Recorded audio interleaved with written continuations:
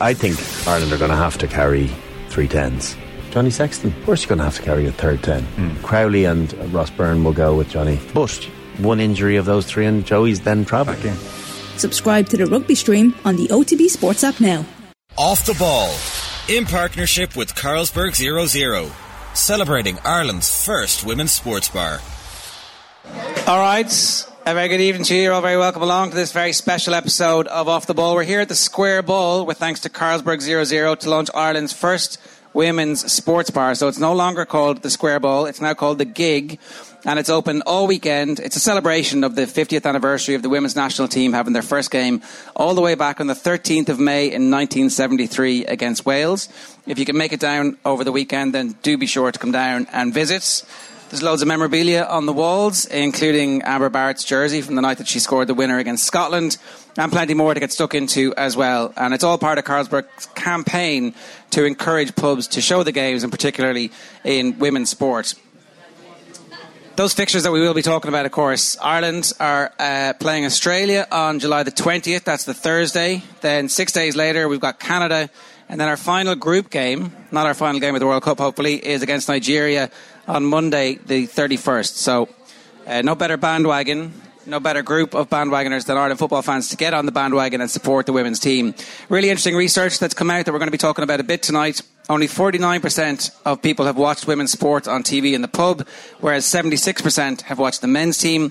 40% of adults say that they will watch the women's team in the World Cup, which I think is a little bit on the small side. We'll come back to that in a few minutes' time. As I said, we do love an old bandwagon. To help us talk about this tonight, I'm delighted to say we have Áine O'Gorman with, I think, 117 caps. Is that correct? Yeah? Today. Nikki, yeah, come on. We've got Nikki Evans with, I think, 163 caps. 203. 200. And Linda Gorman, who played for Ireland from 1973 to 1985. They played fewer games back in those days, but who also managed Ireland from 91 to 92. Correct. You were telling me you don't technically have any caps just yet. This is a project that you're working on. Well, technically is not the word. I do not have any caps for the games I played. However, the FAI, to launch the 50th anniversary of the first match, are giving us a commemorative cap, and that will be my first cap. Well, we'll talk a bit more about that and the occasion itself. Áine, what's this time like for you, where it's all very, very, very exciting, but also just a little bit nerve-wracking?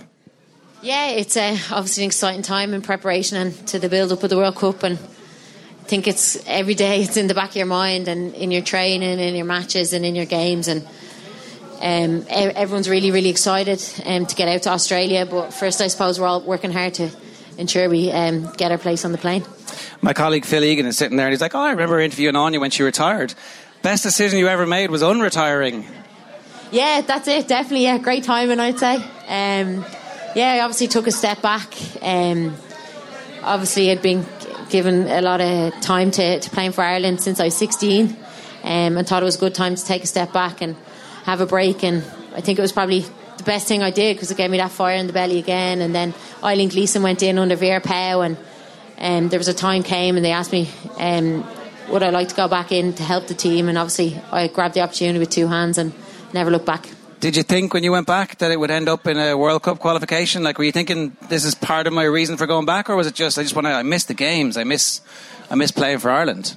Yeah, so I came in obviously in the middle of the European Championship campaign, which obviously didn't end very well in the game away in Ukraine. So obviously we regrouped and rebuilt it then towards the World Cup qualifying campaign, and I think there was this belief amongst the team that's never really been there before, and obviously we've got a huge crop of talent and mix of very experienced young players, the likes of Katie McCabe, Denise O'Sullivan, who are probably in their peaks of their career at the moment. So we always believed we could do it, and it's an absolute dream come true for it to happen. Where did the belief come from? When did you start thinking this might happen?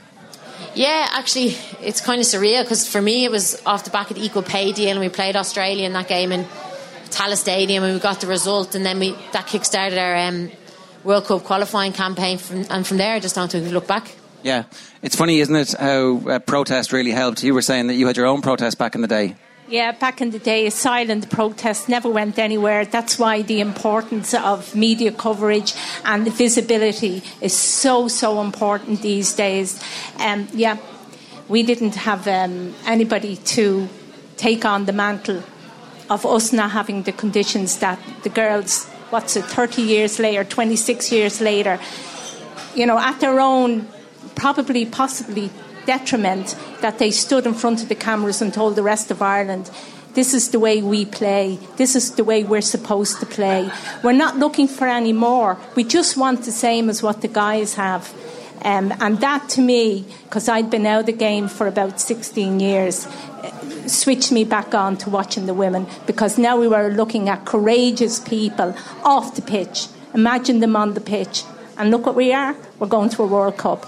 Yeah, they backed that up, didn't they? You sure did. Yeah, I mean, I think that's the most impressive thing about, like, if people make a stand and it doesn't go anywhere, it's like, well, they were doing the right thing, but they did actually back it up every step of the way. And did anybody ever hear of FIFA changing a stadium to accommodate supporters? No, but they did for the women. So that's amazing as well.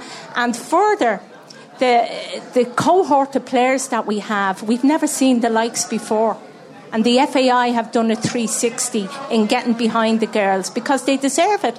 But then the girls paid back 5 years and we're in a World Cup. It's unheard of. It's unheard of in the men and it's unheard of in the women, except the Irish girls.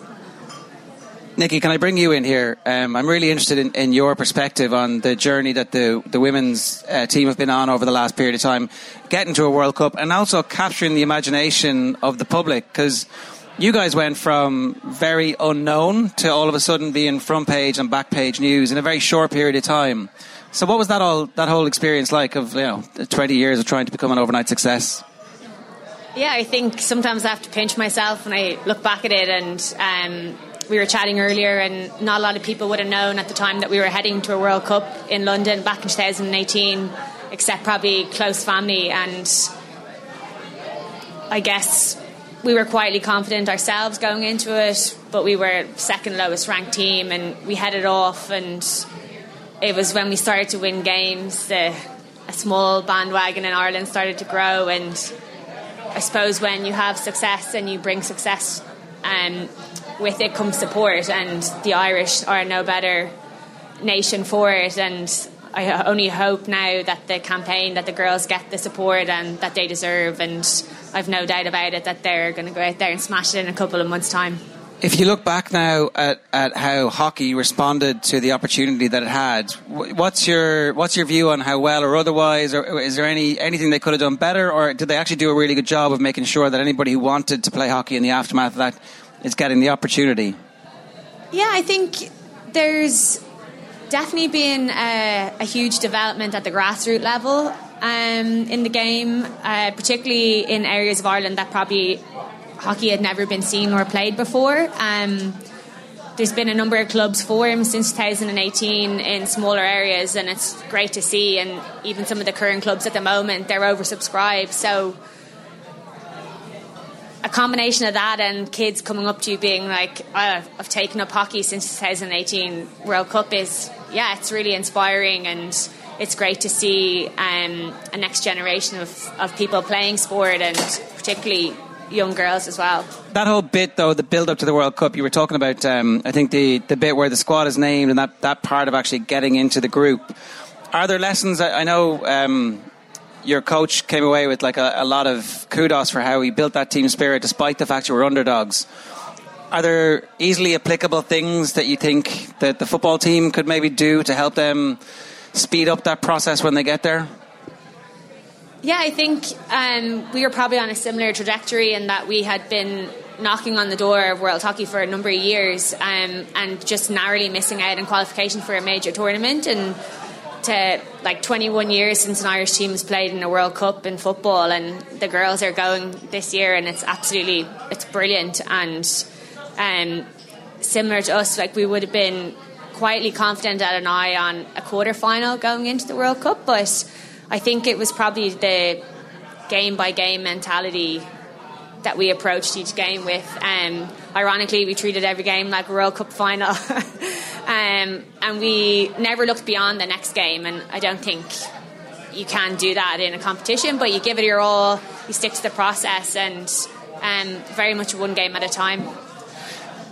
Áine, just the whole kind of sense of the team building up to get to a point where qualifying actually seemed normal and ready. It wasn't a straight journey, and you've been involved in football at international level for such a long period of time. Why do you think this group is different from the previous groups? What was it that made them ready to actually see the opportunity and take the opportunity? Yeah, I think it's obviously the belief that's in the team and the confidence, and obviously Vera Pauw has a big role to play in that since she came on and took over. And we just have to look at the players coming through. Some have played in underage tournaments, a lot of players playing abroad, full-time football in England, and I think that all just came together and came to fruition. And I think we've obviously got great Irish heart and spirit, as well as some very special players, and we're always tactically prepared. And like Nikki said, I think we know the process, we know our jobs, we know our task when we go on the pitch, and it's very much always one game at a time. It would have been easy for the team, though, to break up or not be as committed after the heartbreak of the Ukraine experience. Why did that not happen? Why were we all able to bounce back from that, do you think? Yeah, I think sometimes moments like that make you stronger. Certainly did for me, I think, and it makes your bond stronger, and you all stick together and everyone rallies around you, and the disappointment, and I suppose it's all about not getting too low with the lows and too high with the highs. And obviously it makes nights in Hampden Park like that extra special. Tell us about the goal. I have not yet got tired of hearing about. What was your view for the goal? Yeah, actually Denise O'Sullivan got the ball in midfield, and I was making a run down the right hand side, and I was shouting for it, of course. Raging that you didn't pass it. Raging. I was like, Denise, what are you doing? Then Amber Barrett, amazing touch, toe poked it in. And obviously it was a really special night as well for the people at Creasla, that Amber Barrett scored. And even today when I seen it, I think we had a meeting before one of the games in America, and the goal comes up and you still just get like shivers and the hair stand up on the back of your neck, and it was just such a special moment, and something we'll obviously it's an iconic moment in Irish football, and it's the start of something very special. Are you aware of just how big this whole thing is, or are you trying not to be aware of how big the whole thing is at the moment? Yeah, I think when you're playing and you're an athlete, you're always looking ahead. What's next? What's your next challenge? What's your next goal? And I think it's only when you stop and retire again that you might look back and see how special it is. But at the moment you're always looking forward, like trying to improve, get better, and obviously be as best prepared you can. Linda, you've seen the growth of football, and you've talked about the team being able to seize their moment and back up what they did. What do you love about this team? What is it that kind of draws you to them? For me, it's the attitude, it's the management.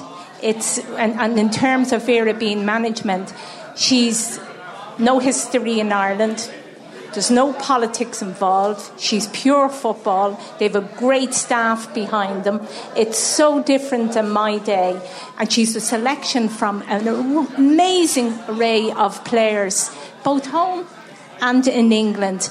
So it's going to make her job very difficult. I'm particularly looking forward to the two friendly games, because at this stage now I'm sure she has a mindset on what our teams are going to be, barring any injuries, so it's completely different than my time, completely different, and I'm sure completely different since before 2017 as well in many respects.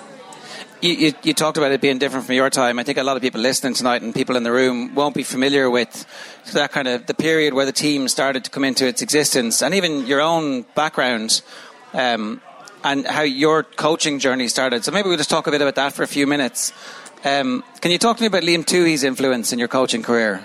Well, it was just a natural progression for me, because I had the opportunity to have an amazing coach called Kevin Healy. He was with Bows. He was miles ahead of everybody else in terms of women, to the point that he brought the Bows team, he brought us up to the Bows team's training grounds, and we shadowed their players. So I was a left full, and I was shadowing Fran O'Brien in relation to where the ball was. So now my focus wasn't on my game, it was on how I can link with other players.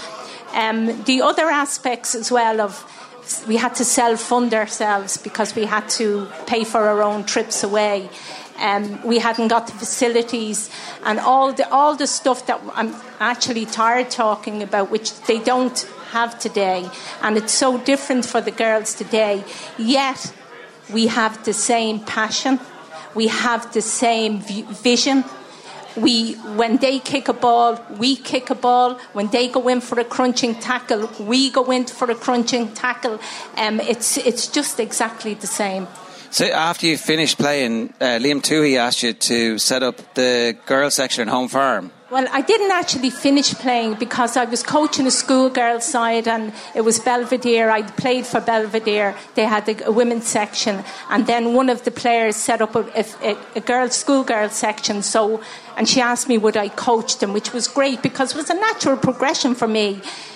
I won't say it was awkward because it wasn't awkward. I was the only girl ever to be there among hundreds of guys doing coaching. They were called badges then, they're licenses now.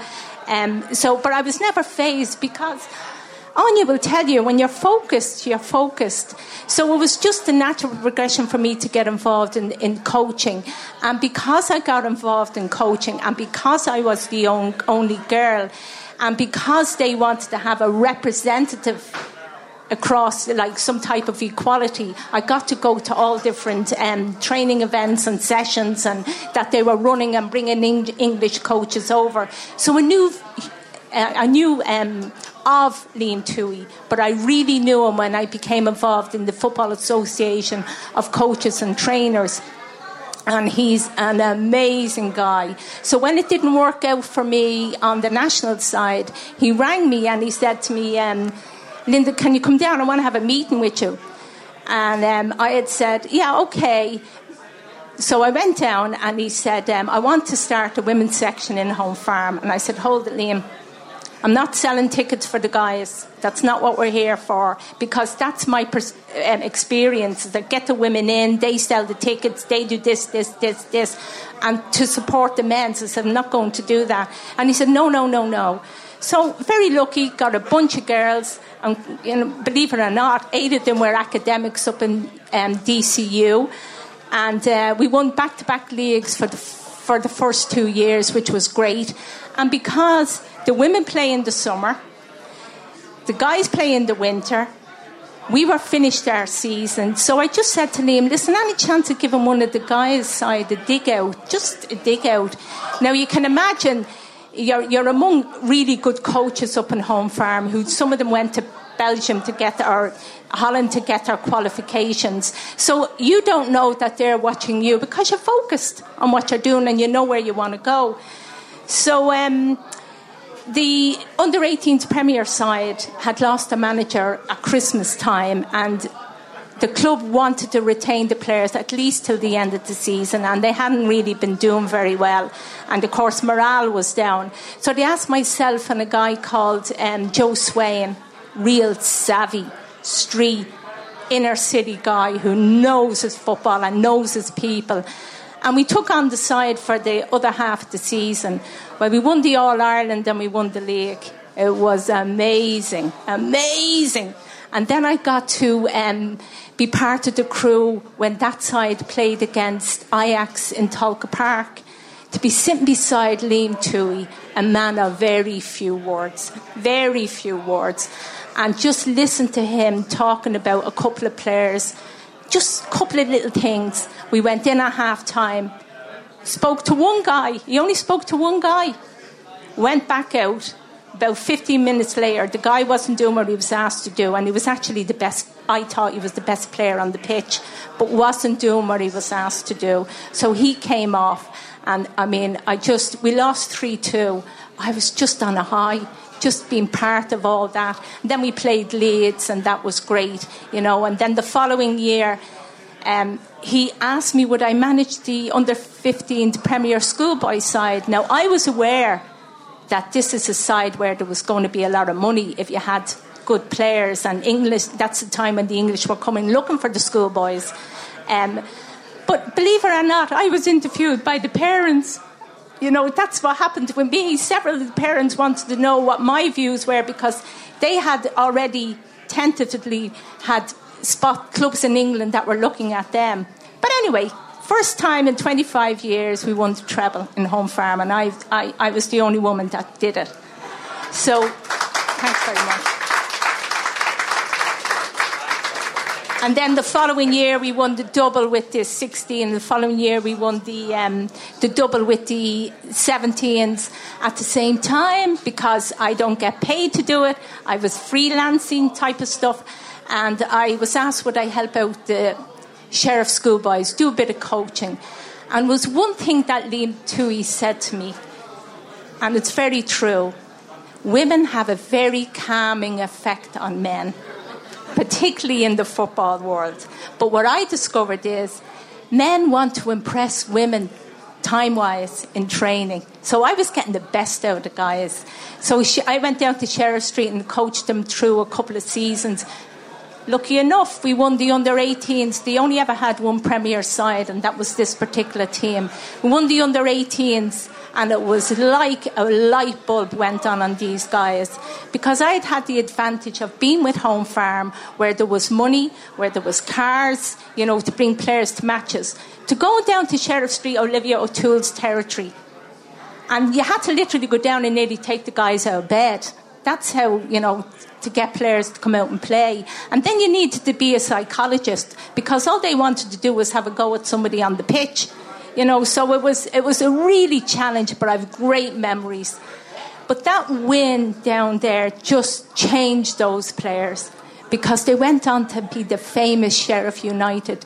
8 or 9 of them went on to be Sheriff United. And in their very first season, they won 8 trophies. So I have great memories down there. Not bad. That's an incredible CV.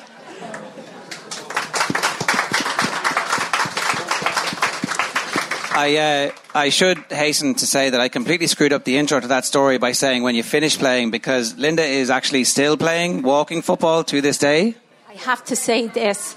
Please don't imagine that walking football is Father Ted stuff. It isn't, right? And I have the bruises. I showed them to you, but they're in places that, you know, you just don't show. But definitely it was all COVID. It was COVID that changed it. And I'm playing with the most amazing guys. I mean, amazing guys. I play with 4 different groups. I'm going to Newcastle to play in the European competition at the end of this month. And we'll see where we go from there. They say it's walking, but I think one of my downfalls is I'll be pulled up. I'm always running. Nikki, it's kind of inspiring to listen to somebody have a lifelong love of sport, right? Like, I do think that, though, it's really important that Linda's story gets told, and that the football team, they're part of a continuum. You know, they're standing on the backs of the people who came before them, and it started with their team 50 years ago this week. And that's the bit, the whole... I'm always very reluctant to talk about role models in sport, but the whole... If you don't have visibility, and if you don't have support from the media who are here, and if you don't have support from broadcasters, the stories get lost. Yeah, definitely. And I think one of our long-term goals as a team has always been to create that legacy, to grow the game and to inspire the next generation. And even when I look back to when I was in school, I distinctly just remember Sonia O'Sullivan running in the Sydney Olympics, and they wheeled the television into the PE hall, and we got out of class for half an hour, and I was like, excellent, no school for half an hour. And I just remember being like, I want to play for Ireland. And that was my experience as a child, and that was the visibility I had. I didn't know what sport or how it was, but when you look at in this day and age and the opportunity that exists there and the success that's grown over the past number of years, is that kids can see the role models that were down in the clubs, down in the schools, playing with them, and just affording that visibility. And the more visibility is there, it's a great opportunity for the kids coming through. One of the things that always makes me a bit reluctant to talk about this is that we never ask the men, you know, oh, do you feel like you have to be a role model and you have to represent, you know, it's just, it seems a little bit unfair that you also have to be a world-class athlete and we'll hold you to the same standards as everybody else. But also, we also want you to do this other job over here. There's really government's job, or, the governing body's job. So we ask a lot of our female sports athletes, is basically what I'm trying to say. Yeah, definitely. And, I mean, when you look at it, it's a tough one, because when you look at Ireland as a nation at the moment, we're not only competing on the world stage, but we're probably dominating. Like, you've got the likes of Rachel Blackmore, Katie Taylor, Leona Maguire, and what comes with it is bringing that increased visibility and affording more opportunity, and I think showcasing and broadcasting women's sport like at that peak time of day where it affords people to watch it. And as a nation, we're incredibly social, and we love to come together, and we love to support any person or athlete or team that are doing well in Ireland. And I think from the research that Carlsberg carried out, that there's a real shines a light on the fact that we need to put visibility of women's sport at key times of the day, that people can see it. And I think that until that stage, we have to do more, and we want to do more, and we want to inspire young kids, and we want to be those role models and create that legacy. So yeah, I think with being a female athlete comes a certain responsibility that you do have to inspire the next generation. But for me, I find it incredibly rewarding that now that the players do know who we are on the back of the media, Sky campaign, the broadcasting and the exposure. So for me, I think it's great, and little kids know who we are, and they love coming to Tallaght Stadium, and they've that little extra connection with the fans, and they get their autographs and their pictures. And then obviously off the back of Linda's story, qualifying for the World Cup, I think is obviously amazing, but it's just as much for us as it is for the players that came before us. And only off the back of qualifying for World Cup do we know people like Linda, Paula Gorman, and we're getting to meet them now at events like this. So I think that's really special too. And the Olivia O'Toole's, the Emma Burns that came just before us, and obviously fought for them better conditions, and they would have been the players that I would have looked up to throughout my career and got a lot of inspiration from. And it's quite complimentary, because we wouldn't be getting this cap if it wasn't for the success of the Irish girls. So we owe you a great debt. I think, though, it's incredibly fitting almost that the first time Ireland qualified for the Women's World Cup is coming on the 50th year of the 50th anniversary, and I've no doubt that the team on the opening day of the tournament will be singing that anthem, not just for themselves, but for everyone that's come before them, and for the decades of female footballers in Ireland. Absolutely. Could I just add, we talk about they're standing on our shoulders, but the records, historical records, there's none out there. They're all missing. There's none there. There's people alive here today. There's people alive, players alive. And it can't be just the job of the FAI. It's too big for that now. Because I, as a normal person, if I didn't know football and came into this bar, I'd want to be saying, well, listen, where did it start? Who started all this? So it's a collective, individual sharing of information, and also of researchers coming together. Because I can tell you 100%, in order to get this cap, you have to actually prove you had playing time on the pitch. Now, if you can imagine that there, even the programmes, wrong names, players who are down, who couldn't get off work because we had to pay for our own expenses, players who I have in pictures, not on programmes, but signed autographs that other, like the Welsh FA, they have. So all the information to date is skewed, and we need the history. We need to have it, because we might have started, but there were people before us as well, and we need to have that, and we need to have a place to put it so that people, the public, can come and see it, and that is very important to me.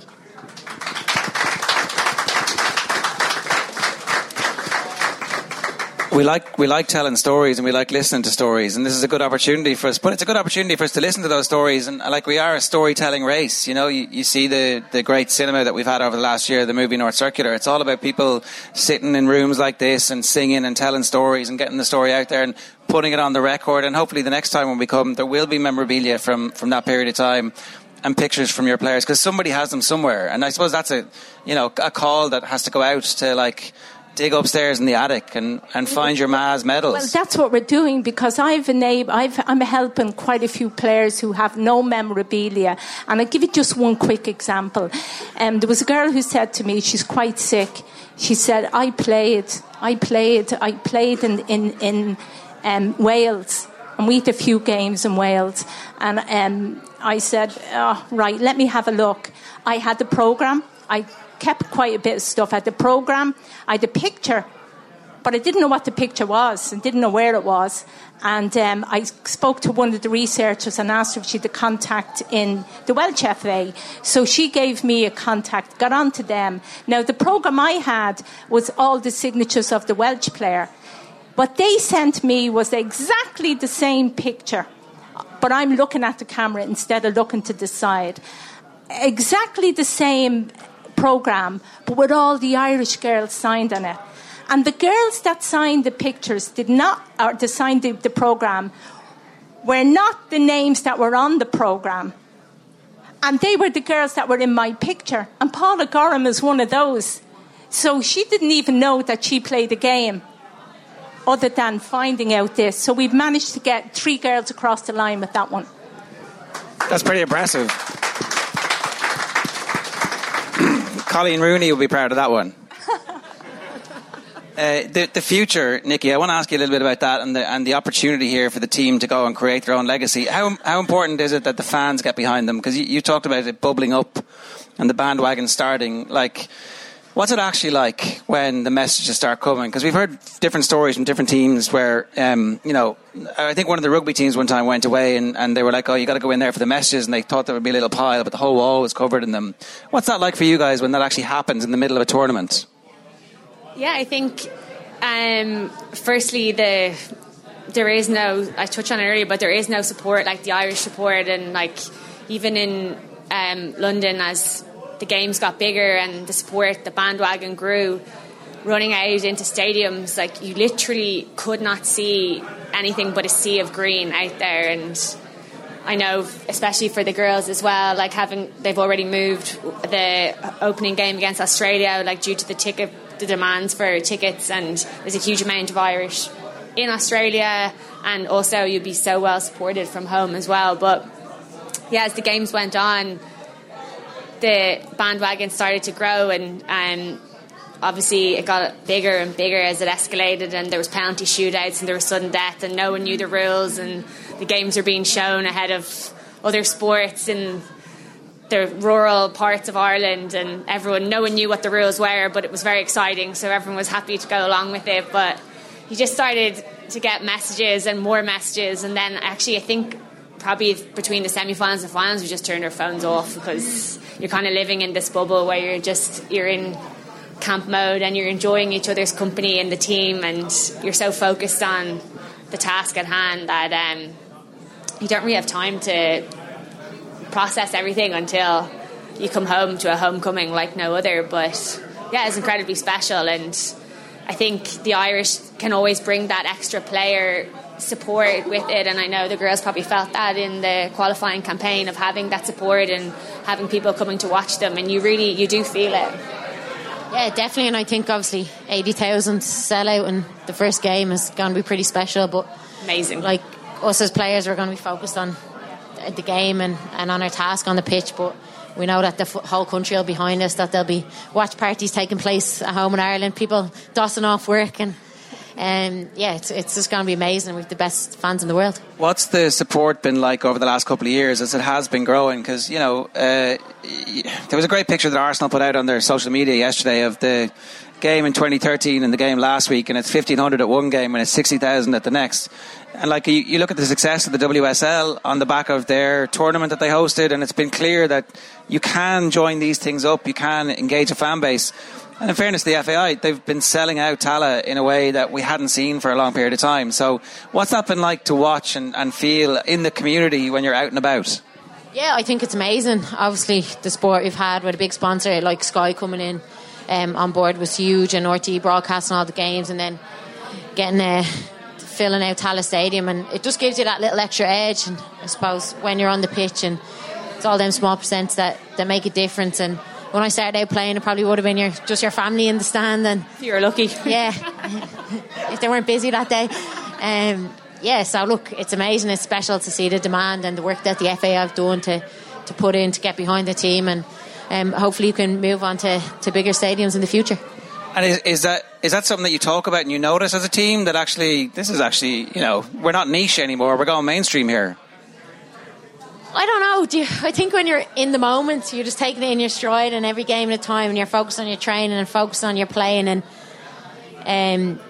it's special, and to have the fans behind you. And I think it's something that, like we spoke about earlier, reflect back on when you're finished playing. And for me, it's just we have to piggyback on the success now, qualifying for the World Cup, and keep growing and developing our own league here, and the future's bright.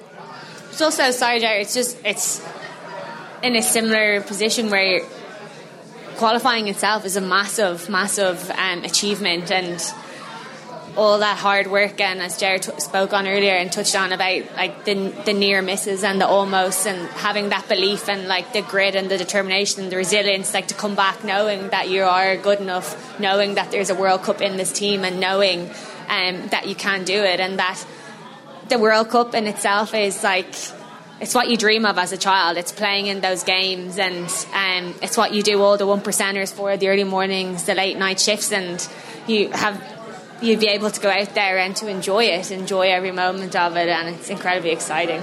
Áine talked about building on from what they have, and the FAI are doing that. They've an amazing underage teams that are very, very successful, underage schoolgirls, and I can see them filtering up to the senior team. So we're hoping that if they get a bit of experience or a bit of a taste of what it's like across the water, and get some contracts across there, that their game will actually elevate to a standard that you need to play in World Cups and in European Cups. So we've a load of girls coming through. Just to point out that we're talking about fans coming.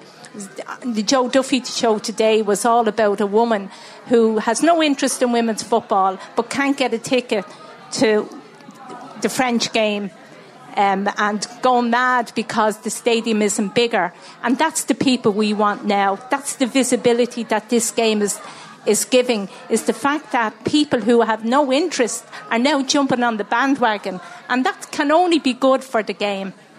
It's also it's a great opportunity, and it's brilliant to see a global brand as influential as Carlsberg coming on board, recognising the opportunity there, and the to make that visibility in the lead up to the World Cup, and to shine a light on the team, and to wish them well, and to get that excitement going for the nation. And I think there's a huge opportunity there. Oh, we love a bandwagon. We're world class at it, absolutely. Sure do. And you can be guaranteed that there's going to be plenty of support as well. A reminder that the pub that we're in, normally it's called the Square Ball, but it's been renamed the Gig. It's open all weekend. It's a celebration of the 50th anniversary of the first ever Republic of Ireland International on the 13th of May, all the way back in 1973.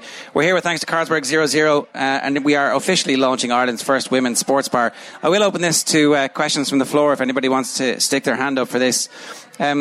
Just one last one before I do. Linda, you talked about getting to meet the players and feel part of the continuum. I guess that's been a pretty good experience for you. It has really energised you and your generation about this, and I hope made you feel a part of what's happening now as well. Once you've played, you're always a part. It's in the psyche. It never leaves you. What they experience, we experience. It's a completely different world. I couldn't even explain it to half of you here because you're so young. It's like having black and white telly, and now you've already got colour, and that's the only way I can describe it. We're HD now. Yeah, well, even at that, I mean, HD was a telephone in my days, but it's so good, and the atmosphere when you walk into... I walked in to have dinner with the girls. It's electrifying. They are so focused. They're so professional. It has to be admired. Now, I love the fact that they're going to the World Cup, but I've had my life and I've had experiences. And at this stage, I can come and say I've met the most amazing people. I've been influenced by the most amazing people. I couldn't trade it for a World Cup, but they will never know what it's like to be in my shoes, but I'll always imagine what it's like to be in their shoes.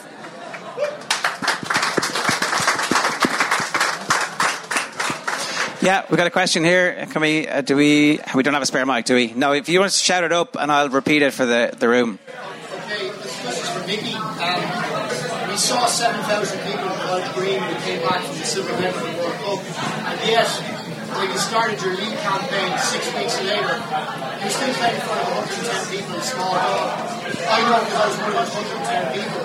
What lessons can the Women's Premier League learn from that experience? Because we're starting to see crowds go up in the Women's League. There was 1,000 people in a recent Shamrock Rovers match. So how do we kind of transfer the interest from the national team back into the league here? Because you're still seeing some of the same players, as the case with yourselves. All the silver medalists, most of them were at home that following season. Just for a radio audience, just how do we transfer the love that fans have for the national team to the local league? I'm shortening it a bit, but that's yeah. Yeah, I think timing is, as we touched on earlier, it's about the timing of the games and also increasing the visibility at the club games and getting that more broadcasted to show, because the international games are similar, are every couple of months, or when the teams come together, it's not weekly, but there's a great opportunity at the club level to see some great sport, and that the girls are playing, like the players are playing, be it at home, and some of them are abroad, and it's similar to the hockey as well. And as we saw last week with the AAL, the Aviva, at club level, there's a great opportunity to broadcast that more week in, week out. Yeah, it's about big brands supporting. It's about big broadcasters supporting as well. I think it's also about the quality of the league improving. Like, there's been a clear step up in the quality of the league in the last couple of years. Yeah, definitely the standard that it has to be obviously a viable product that people want to see and people want to watch as well. And obviously Shamrock Rovers going semi-professional this year is obviously a step in the right direction. But back to your point, it is like brands like Carlsberg coming on board and promoting and like giving it exposure, and the guys in the media too. Also, I think, just with the success of the national teams, then the players that are in the national team playing at home as well, and having those names there also brings the standard up, playing against each other, and it's only a good thing. Could I just add to that? It was great for me to be able to say to young girls when I was asked about the national side, you don't have to go to England to play on the national side. You can live in Ireland and play on the national side. Right. I think we might wrap this up. I hope you've all enjoyed it. As I say, we're here all weekend. If you want to come down and have a look at the memorabilia on the walls, my thanks to Carlsberg 00 for facilitating us tonight. But I think the stars of the show this evening, please give it up for Áine O'Gorman, Nikki Evans and Linda Gorman. Off the Ball, in partnership with Carlsberg 00, celebrating Ireland's first women's sports bar.